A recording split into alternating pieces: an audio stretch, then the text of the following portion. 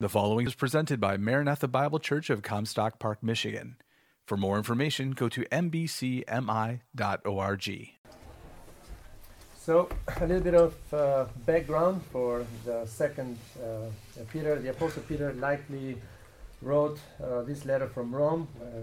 Church tradition placed him in his later days because in chapter 1, verse 14, he mentions that his death is near. Therefore, it seems that this letter was written just prior his death. And tradition also places the date of Peter's martyrdom around AD 67 during Nero's reign. To summarize the letter of Peter, the Apostle Peter writes to remind the believer of the words previously spoken by the prophets and by the command of the Lord and Savior Jesus Christ through his apostles. And he means to remind them of who Christ is and what he has done. Not only that, but he also desires to remind them that there will be false teachers that will infiltrate the church. And these false teachers will deny the lordship of Jesus Christ as well as his second coming. And so then Peter goes on to admonish and encourage them and to exhort them that they should live godly in light of the knowledge of Jesus Christ and of his calling, and so to be found without spot or blemish at his sight when he comes again. Chapter 1, Peter opens very gloriously. He mentions Jesus Christ as Savior and Lord, and then he has this benediction: may grace and peace be multiplied to you through the knowledge of God and Jesus our Lord, by which we understand that there is no grace, neither peace, apart from the knowledge of our Lord Jesus Christ. So he begins then and says, to those who have received a faith equal to ours through the righteousness of our God and Savior Jesus Christ. We are to know first who Christ is. Christ is both our Savior and our God. And he grants us faith. We are only receivers, not producers of this faith. And the word received is in the passive, which means that you didn't do anything to acquire this faith. It was simply given to you and to me to receive. Now we are also told what our great God and Savior Jesus Christ has given us in verse 3 of chapter 1. His divine power has given us everything required for life and godliness through the knowledge of him who called us to his own glory and goodness. We are told that God, by his divine power, has given us all that the believer needs for life and godliness, and there is nothing that a Christian lacks. The word required has for its subject God. It is God who does the requiring, both for life and godliness, and this requirement, this standard of life that God does set, is godliness. Now, how are we to live godly, and what this godly life looks like? God tells us, and the means by which we are to do that is God has given us everything required for life and godliness through and only through the knowledge of him, meaning Christ, who called us by his own glory and goodness, or excellence of character, or moral virtue. Everything that God has given us is bound in the knowledge of Jesus Christ, and there is no proper knowledge of God apart from knowing Christ Jesus. We are not to think that anything that we are given apart from that which is rooted in the knowledge of Jesus Christ. Now, what is the goal of God's great and precious promises that he has given us? And verse 4 tells us, so that, this is the purpose, so that through them you may share in the divine nature, escaping the corruption that is in the world because of evil desire. And the purpose is that we may share in divine nature. This is not saying that we will become God or demigods, but that we will share in his nature. Meaning that his nature is righteous, holy, and he has called us and made us known who he is for this very purpose. God has called us to know him and to imitate him as his dear children. If God is good, if he is holy, then we are also to be holy in our conduct. If he hates evil, then we too ought to hate evil and continually be escaping corruption because of evil desires. Now, our command, in light of the knowledge and call of Christ, is to be diligent in the virtues that are here displayed in verses 5 and 7, where it says, "For this very reason, make every effort to supplement your faith with goodness, goodness with knowledge, knowledge with self-control, self-control with endurance, endurance with godliness, godliness with brotherly love or affection, and brotherly affection with love." I have here a quote from Charles Spurgeon. Says, "People are not saved by their efforts, but on the other hand, grace saves no one to make him like a log or wood or a block of stone. Grace makes people active. God has been diligently at work with us. Now we must diligently work together with him. It is not our will that accomplishes our salvation, yet it is not accomplished without our will." So the first command is to be diligent in these very Christian virtues that are mentioned in verse 5 and 7. Second command is to be diligent in confirming our calling and election, and we see that in verse 10. "Therefore, brothers and sisters, make every effort to confirm your calling and election." Now first we are told of our complete or definite sanctification, and now we are told of our progressive sanctification. Now the second does not contradict the first. On the contrary, it is the means and the evidence of the first. Verse 10 is a reiteration of what we saw in verse 5 through 7. All those virtues in which we are to engage are the means or the way in which we confirm our calling and election. This is why he says, if you do these things, he is referring to those very virtues he mentions in verses 5 and 7. If you do these things, you will never stumble. The third command, and all these commands we see as stemming from the reason that we are given. God has given us everything pertaining to life and godliness through the knowledge of him, and as a result, here are the commands we are to do. And we see those from the words, for this reason, and therefore. And so the third one is diligence in reminding ourselves about these things. "Therefore," says Peter, "I will always remind you about these things, even though you know them and are established in the truth you now have." Contrary to common belief that says, if there is nothing new in the church, nothing to hear, what is the point of going there? Contrary to that, Peter says it is a good thing. I think it to be a good thing. He calls the reminding of the same things not boring, but a waking up, a stirring up. As it says, I think it right as long as I'm in this bodily tent to wake you up with a reminder. Verse 13. So the world tempts us to be at home and forget that we are but pilgrims and strangers in this world. It seems to continually put before us the lusts of the flesh. Now, if the devil wants to lull us to the sleep of destruction, how much more ought we to be diligent and arouse ourselves to godliness by way of reminder.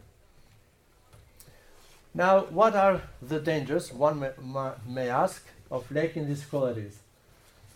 And Peter in verse 9 says, this will be an evidence of our blindness and short-sightedness, and also a forgetfulness of the cleansing of past sins.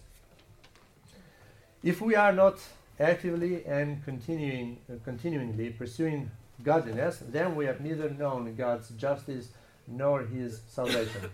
There is no salvation that does not wake up a person to the point that he changes the course 180 degrees.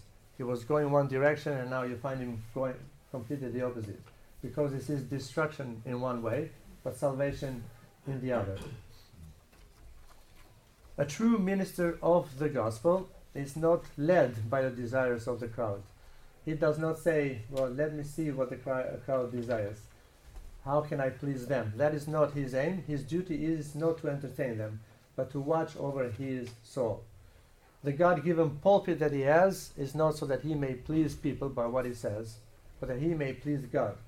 For if he pleases people, as the Apostle Paul says, I will not be a servant of Christ. So his goal as a preacher is not to be liked by them, but to watch over the souls whom God has entrusted to him as one who will one day give an account to God. Apostle Paul in Philippians 3:1 says, to write the same things to you is not troublesome to me, but, and here is the point, is a safeguard to you. We ought to regard the repetition of the knowledge of our Lord and Savior Jesus Christ and all that he has given us for life and godliness as safeguard for ourselves, for our lives. Now, if you were to be honest, you know that you and I are forgetful people. We soon forget things, therefore we are in much need to be reminded. So these are the dangers that there is an evidence that we have not been affected at all by what God has done in our life. The benefits of possessing these qualities will be kept from being useless or unfruitful. Would you like to be fruitful as a believer? Then be obedient to what God has called you in all these virtues that are mentioned in verse 5 and 7. For by so doing we will also never stumble. And here is this beautiful and sweet and a sweet thing to hear. Entry into the eternal kingdom of our Lord and Savior Jesus Christ will be richly provided. What a great and awesome promise. But it's hard to have such an expectation if we are Christians who are sleeping, so to speak, and they are sort of in a daze, where they are neither left nor right. They are Christian nominally, but not so practically. Now, we also see the trustworthiness of the Word of God that Peter says. Not only does he mention God's, the knowledge of God and the commands were given in light of it, but he's saying the word that I am talking to you is not a made-up story. This is the true Word of God. And the commands that you are to pay attention to it as a lamp that shines in a dark place comes from the Lord himself.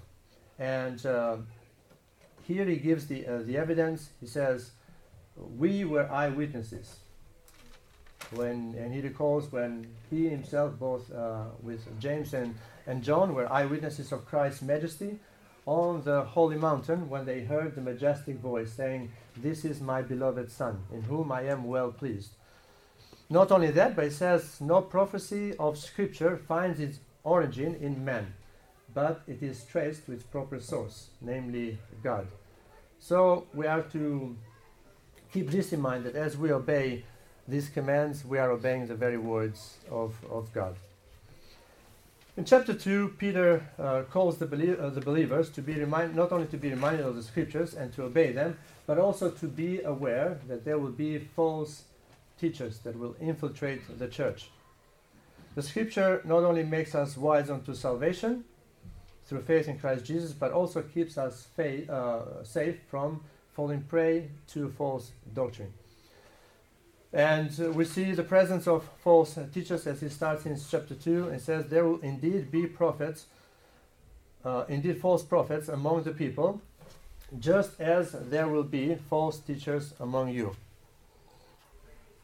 He's presenting this as a fact, not as a mere possibility. And though this does not mean that every local church has false teachers, it surely means that the universal church has had and will have false teachers. Here we are given a portrait of who they are, their deeds, and their end. Now their grotesque identity. The reason the way of truth will be maligned. They are bold, arrogant people. They are spots and blemishes. They have eyes full of adultery. They never stop looking for sin. They have hearts trained in greed. Springs without water. Mist driven by a storm. They are like dogs. They return to their own vomit. And washed souls, they return to wallow in the mire. Peter does not mince his words when he describes these false teachers, because they have infiltrated not for no good reason but to destroy the flock of God by their own evil doing. Here are their sinful deeds. They will bring in destructive heresies, and this is the reason why he also calls them the way he does. They will deny the lordship of Jesus Christ, will cause many to follow their depraved ways, will exploit you in greed with made-up stories. They are not afraid to slander the glorious ones, and they delight in carousing openly. They seduce unstable people. They have abandoned the straight path. They utter boastful, empty words. They seduce people who are barely escaping from those who live in error with fleshly and desires and debauchery. And they promise freedom, but are themselves slaves of corruption. Now we also see their miserable end. Their condemnation is not idle, and their destruction does not sleep. They will be destroyed. They'll be paid back for the harm they have done. We see the certainty of their end in in chapter 2, verses 4 and 6, where Peter says, "For if God didn't spare the angels who sinned, but cast them into hell, and delivered them in chains of utter darkness to be kept for judgment, and if he didn't spare the ancient world, but protected Noah, preacher of righteousness, and 7 others, when he brought the flood on the world of the ungodly, and if he reduced the cities of Sodom and Gomorrah to ashes and condemned them to extinction, making them an example of what is coming to the ungodly." Now, the word for if God, that brings us back to the previous judgment that God had brought upon the angels that sinned, upon the ancient world that was disobedient to God. And Sodom and Gomorrah, they lived in the lust of their flesh. God's past judgment is not to be forgotten, dear friends, but it is to be taken as an example for those who live ungodly. John MacArthur says, as the apostle gives an overview of the 3 Old Testament examples, he highlights the height of God's wrath in the case of fallen angels, the breadth of God's wrath in the case of the ancient world at the time of the flood, and the depth of God's wrath in the case of Sodom and Gomorrah. In other words, he's saying, there are no creatures too lofty, too numerous, or too base that will escape the divine judgment. His vengeance will be meted out on all who oppose him, and as Peter points out in his passage, the false teachers of his day were of no exception. This is a serious thing, and let him who pretends that he shall have any foothold in the church of God, or that he shall go out unpunished by bringing in heresy, let him keep this in mind, that God's judgment is not asleep, and God will judge that person. And this ought to wake us up, that as we approach the scriptures of God, that we are diligent, that we are understanding the right, so that we are not led astray, but we do not lead others astray. Sometimes it is done with no ill intentions, yet because this is such an evil weed in the garden of God, we ought to be cautious of this very thing. Now, in chapter 3, Peter again lays out the purpose of his writing to the believers. The purpose is to recall, and he says, to recall the Old Testament by saying, so that you may recall the words previously spoken, and he gives us the means how those words previously spoken came to be, is by the holy prophets. But also to recall the New Testament, which is the command of our Lord, and the means of his delivery is through your apostles. Not your apostles that came from you, but the apostles that God gave to them. Peter says, I want to stir up your mind. This is very important to understand. Peter does not say, I want to stir your emotions, or I want to stir you into this ecstasy and into this mystical way of learning about God. But I want to stir up your mind, or your understanding, your intellect. And R.C. Sproul said the biggest threat in the first 200 years of Christianity came from Gnosticism, which comes from the word gnosis, which means to know. And the Gnostics argued that ultimate truth could not be learned through the mind or through rationality or five senses or scientific investigation. They argued that the truth of God can only be understood through a mystical intuition that goes beyond the categories of reason and eyewitness testimony. They claimed to be superior to the apostles because the apostles claimed and sought to understand the message of revelation in intelligible way rather than through mystical intuition. And he quotes another guy, but he says basically the main vehicle for the spread of Gnosticism in our days is the New Age thought. So we are to be cautious of this whenever people say, God told me, or I heard this, or this is how I hear from God.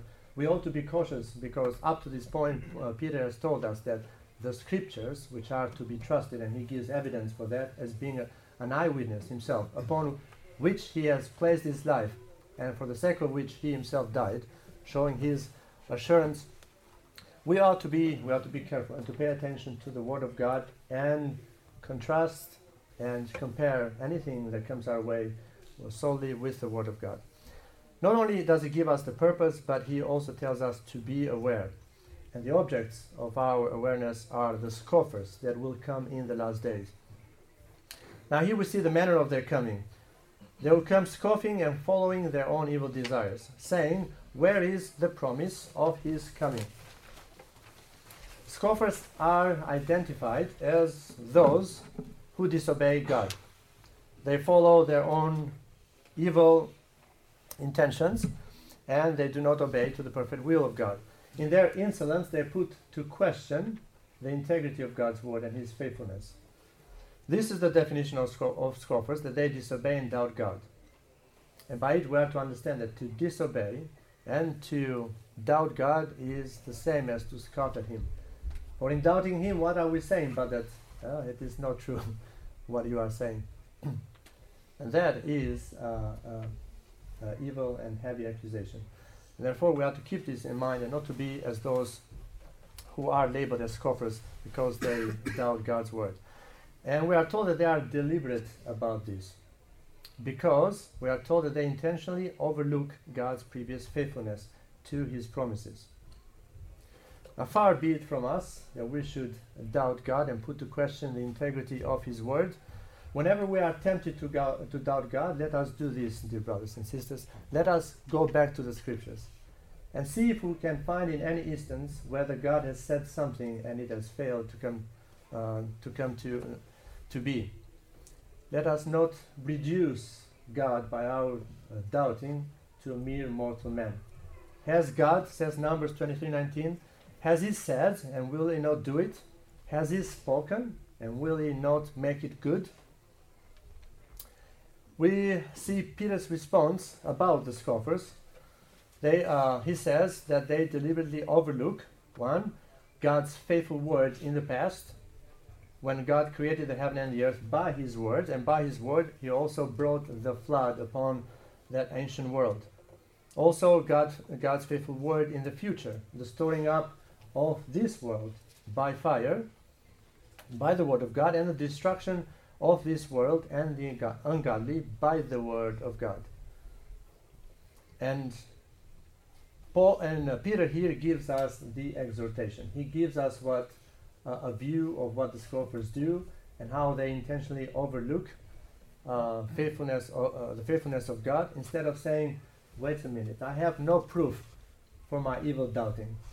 They don't say that, but regard this very truth, and they still go on doubting and disobeying God. So Peter gives us three actually exhortations, or rather 5 exhortations. And the first one is, don't overlook the patience of the Lord. Here he gives us the character of the Lord. The Lord is patient toward us. And the purpose of his character, not wanting that any should perish, but wanting all to come to repentance. And this word "all" doesn't mean to everybody, because he is talking to the believers. He's telling the believers, you believers, dear friends, don't overlook this one fact. With the Lord, one day is like 1,000 years, and 1,000 years like one day. You don't think that God delays his promise as something that God is delaying. But he is patient with you, not wanting you to perish, but all of you to repentance. You are to keep in mind the all who is referring to. The all is reference to the believers whom he is speaking to right now, that they should not overlook the faithfulness of God's word as the unbelievers do. So that is the exhortation. We are not to overlook God's patience as God forgetting, but as God wanting us to come to faith. If God is being patient, it's because he is waiting for all his elect to come in. And I'm reminded of the fact that when the Israelites came out of Egypt, they went through the sea, and the sea was divided into two parts as walls on each side. But what happened? How long did the walls stay up? Not longer than the last Israelite had stepped out of it. As soon as the last one had stepped out, they crumbled, and all the Egyptians that were in there, they were drowned. The fulfillment of his word, of God's word, the coming of the Lord's day, the dissolution by fire of the heavens and the earth, and the expectations of the new heavens and new earth, where righteousness dwells. Before I move on to the next one, is there any questions or anything that you thought was not clear enough that we could clarify? Or yes, Steely. Yeah. About the mystics, the early church, there might have been some around, but it really progressed in what they called the Dark Ages, which was predominantly the Catholic Church, where they had mystics everywhere in monasteries, and also places, we would say today nuns, but women were the place where they had these visions and all this kind of stuff, and along with the traditions of the church that Constantine started, and even till today, that's what they were basing a lot on, because they were not teaching the people the Bible, so these people were dwelling on these mystic revelations to teach them about God and everything else, which there's a lot of it. I would say most of it. I wasn't there. I'm not older than Dirk, so I wasn't there. But anyway, that's what was going on. And even today, there's so-called Protestant people that do that stuff. Yeah. And they say, well, the Lord told me in this vision that you're going to get this job or whatever, and it doesn't come to pass. So if they're prophesying, they're false prophets. So to conclude what they did in the Old Testament, false prophets, they stoned them. Of course, we don't do that today because you go to prison, but still, it's around today, and you have to be careful. Just turn on the TV sometime and hear these people just doing all this stuff. So enough said. Yeah. No, yeah. Thank you for that addition. Yeah, it is helpful. It's a good reminder for us to always be glued to the Word of God. I think Charles Spurgeon said, "It is good to visit other books, but always live in the Bible. That is your home."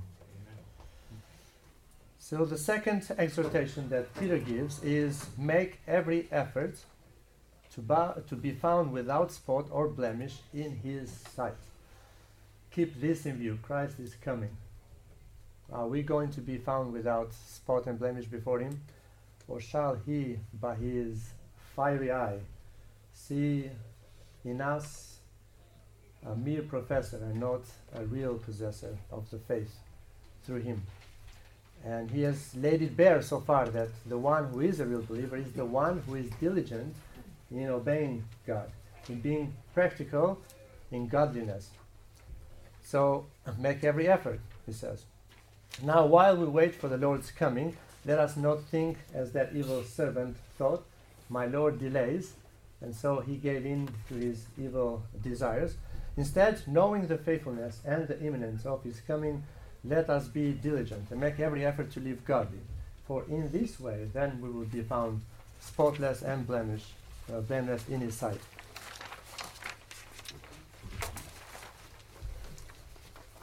Third is to regard the patience of the Lord as salvation. He says that in verse 15 also, regard the patience of our Lord as salvation. It is goodness is often seen as weakness. Well, you may have noticed this, that if you are patient with someone and you do not return evil for evil, instead of saying, I appreciate his grace toward me, I should not repeat it, they go on and say, well, it looks like he can bear more, so I'll give me more. But we are not to do this with the Lord. That is foolishness.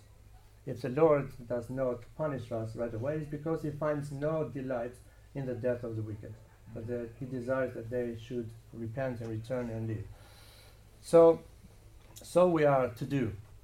And if there be any of you, and I trust there isn't, but if there be any of you that has forgotten God, and that thinks that God will not judge, let them hear what the Almighty has to say. In Psalm 50, 22-23, we hear these sobering words, now consider this. And he's saying with a way, it's like, you who think you're mocking me. Now, he says, consider this, you who forget God, or I will tear you to pieces, and there be none to deliver. He who offers a sacrifice, and this is what we are to consider, he who offers a sacrifice of thanksgiving honors me, and to him who orders his way aright, I shall show the salvation of God.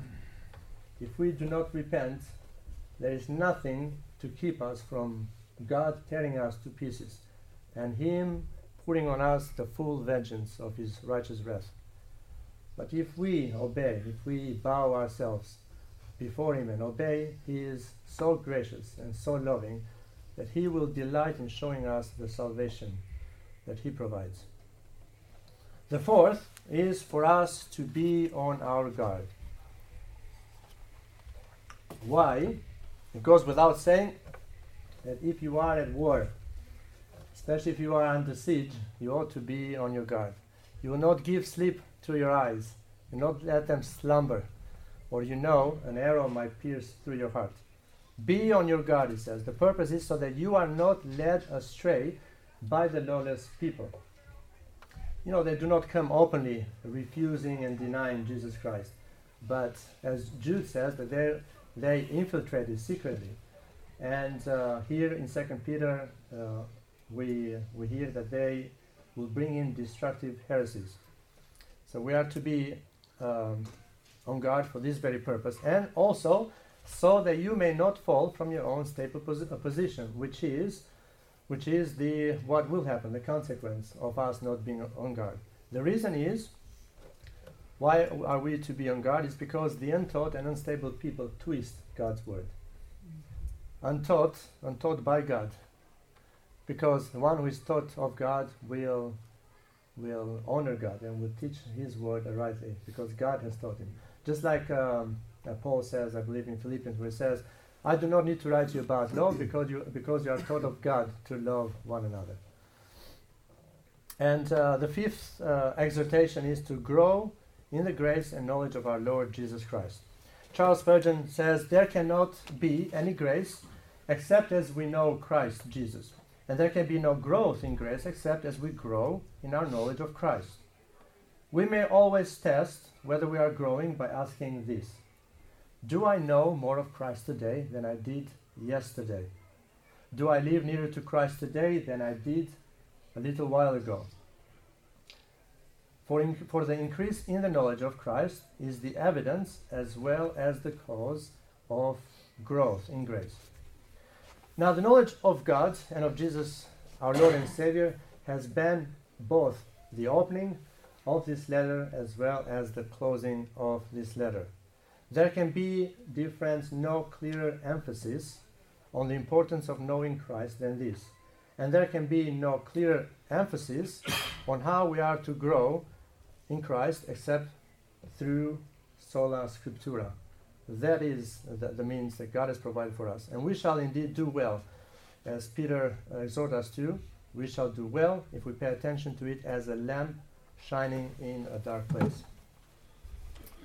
We have 9 minutes time, and I think to some degree it is with purpose, because there are some verses here that they may be a little bit hard to understand, and so since this is not just a sermon, but more also a framework of discussing and asking questions, I think if you have read 2 Peter before and are well acquainted with it, you know, or you have come upon some verses that you might want to further elaborate on. But if not, which is not necessary, we can close. But here is an opportunity to learn from one another. If you don't mention, I'll mention some as well.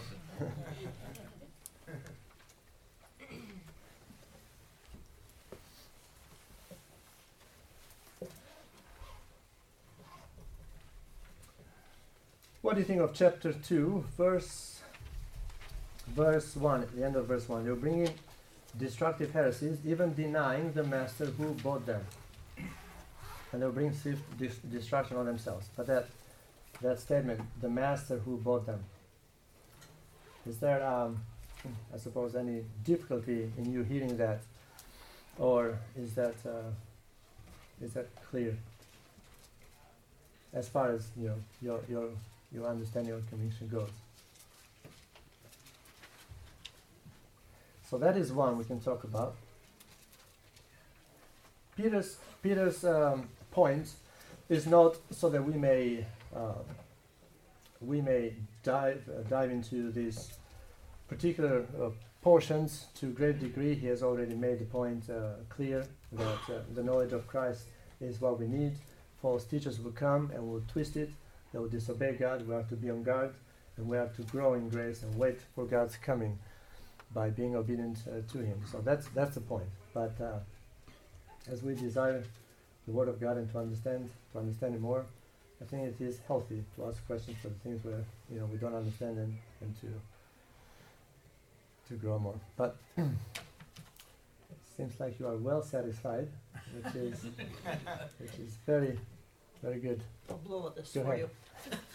Tea leaves, talking about the trustworthiness of God's Word. So if somebody's in a small group and someone is saying the only way that you can be saved is by hearing it, not just they're saying, and they feel that the leader feels this is false, that you can't just read the Bible and be saved, that you actually have to hear it spoken from somebody.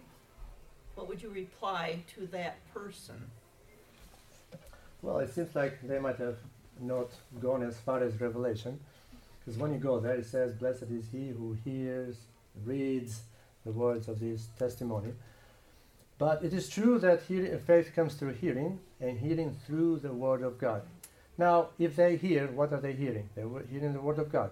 But he who is telling them the Word of God, where did he get it from? Except from reading the Word of God.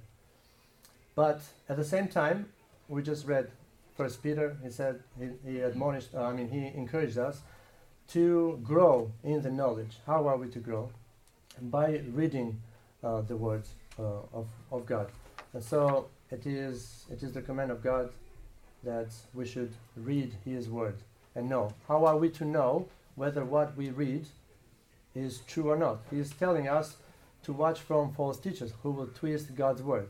How do I know that what I'm hearing is right or wrong, except I know who Christ is and what He tells me in His Word? So therefore reading is of utmost importance. What are we to say about the deaf people? Is there no salvation for them? So, yeah. Good point. You reference that verse 2, verse 1, about the teachers who even denying the Lord who bought them. Kind of refers to that they had salvation at one time, but maybe who bought them kind of sounds like they may have had salvation, Yeah. but because of their unbelief, they're no longer really not a part. I know how that all goes. Yeah. There's kind of basically, care about it. what you know, does that the at word? one time they what may mean? have had salvation, but because of their denial of the Lord, it no longer stands true. Yeah, I don't think there is a reversal of fortune here, or from being saved to going to unsaved, as Armenians would say. No, we go with what Paul says. We are not of those who turn back, but of those who, who persist, into salvation. So the preservation of the saints. Now, Peter. This is what helps us. As we know the letter of Peter well, then we know to put each thing that he says in its own place. He says, make sure that to confirm your calling and election. And he's telling us how we are to do that. And he says, be diligent, or for this reason, make every effort to supplement your faith with goodness, goodness with knowledge, knowledge with self-control, endurance, love. So here's how we are to confirm our calling.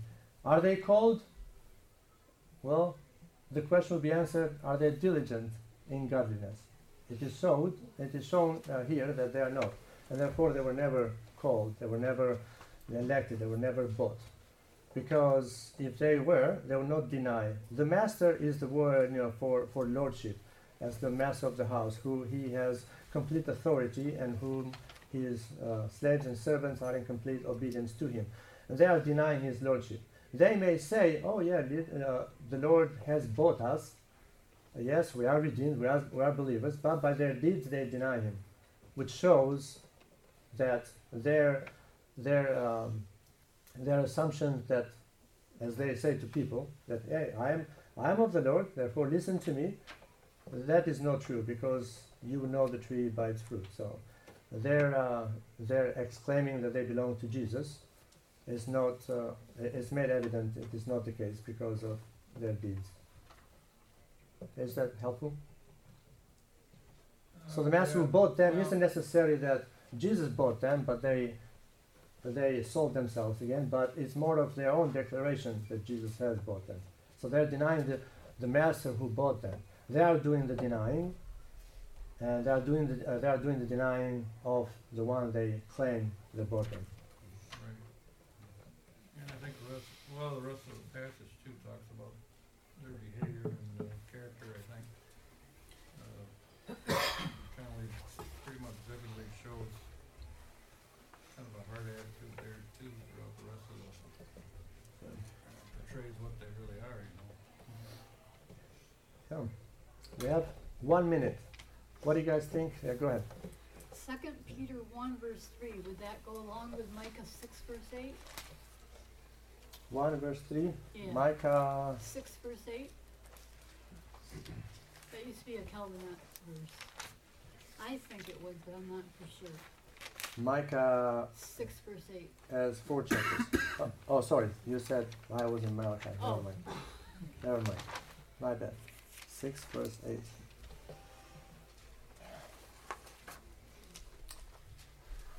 Mankind, he has told each of you what is good, and what is the Lord requires of you, to act justly, to love faithfulness, and to walk humbly with your God.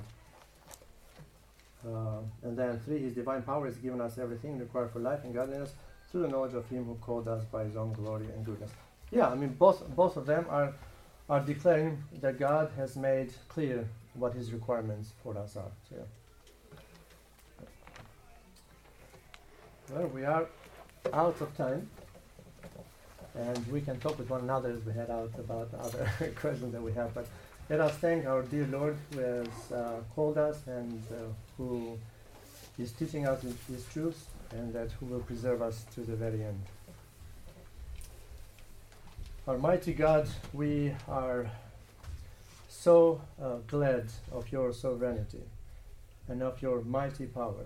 Lord, there is none like you, none who is sovereign, none who is, there's no one beside you. You alone are God. Lord, we thank you that we are in your safe hands. Lord, thank you that you have taught us the way of truth and of righteousness, and you have taught, above all, you have taught us to love them because they come of you. You have taught us to love you and to love your nature. Lord, thank you so much for your Holy Spirit that has made known to us the things which eye has not seen, ear has not heard, and the heart has not, that were not in a man's heart. Lord, we thank you that these very truths, which is the gospel of Jesus Christ, has been made known to us through your Holy Spirit. Lord, we pray that you will also enable us to honor you as we live our short lives here on earth, and that as we walk as your children, we pray, Lord, that you help us to shine forth, that you help us to be on our knees in prayer and to be, Lord, with our heads above your scripture, that we may be greatly consoled about the darkness that is in the world and the things to come. Lord, thank you so much for your great and precious promises, for such they are. Lord, we pray that we will be diligent in these things and help us, Lord, to confirm our calling and our election by being diligent in godliness. We thank you for your mercy, for your power. Thank you for your precious word. I pray, Lord, that it will dwell in us richly. In the name of your Holy Son and our Lord and Savior, Jesus Christ, we pray and thank you. Amen.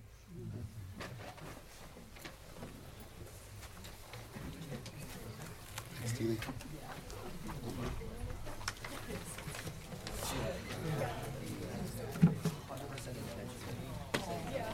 So is that your last one for this?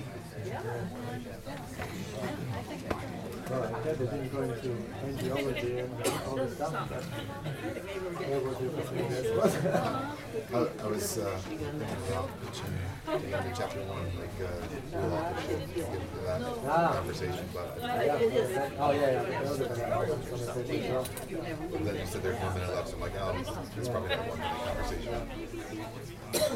Well, in the case of whether they were treated as robots and not people treated like that. Right, yeah. There was a mixture of their own character. Or is that moved along? I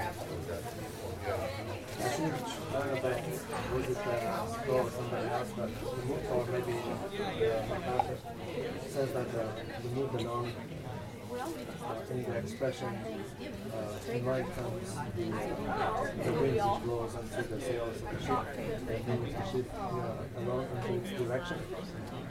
So, and I think I want to look more into that etymology of the word. Is that basically the meaning of it is that the origin of the word of God never changed over the rules of God.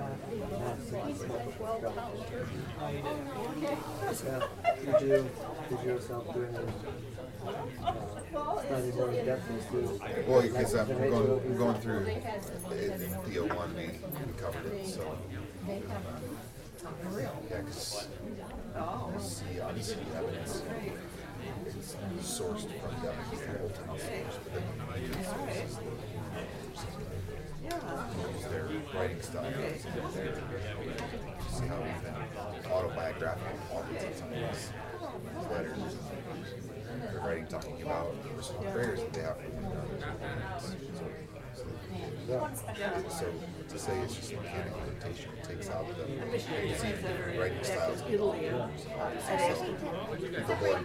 those things, ensuring that what was written was exactly what God used to write, the styles and personalities, history, culture, and all those things that we write. Yeah, it's like the king sending it to an emissary. And he takes what he ought to say, and he goes and say the same things in his own words. So he doesn't say any more, any less, but having his own character, as he says it with a smile on his face, or stand face like this, or whether he uses more words to describe the same thing. You've been listening to Presented at Maranatha Bible Church in Comstock Park, Michigan, where we exist to display God's glory, declare God's truth, delight in God's Son, and disciple God's people. No part of this digital file may be reproduced or distributed without prior written consent. For permission, go to mbcmi.org.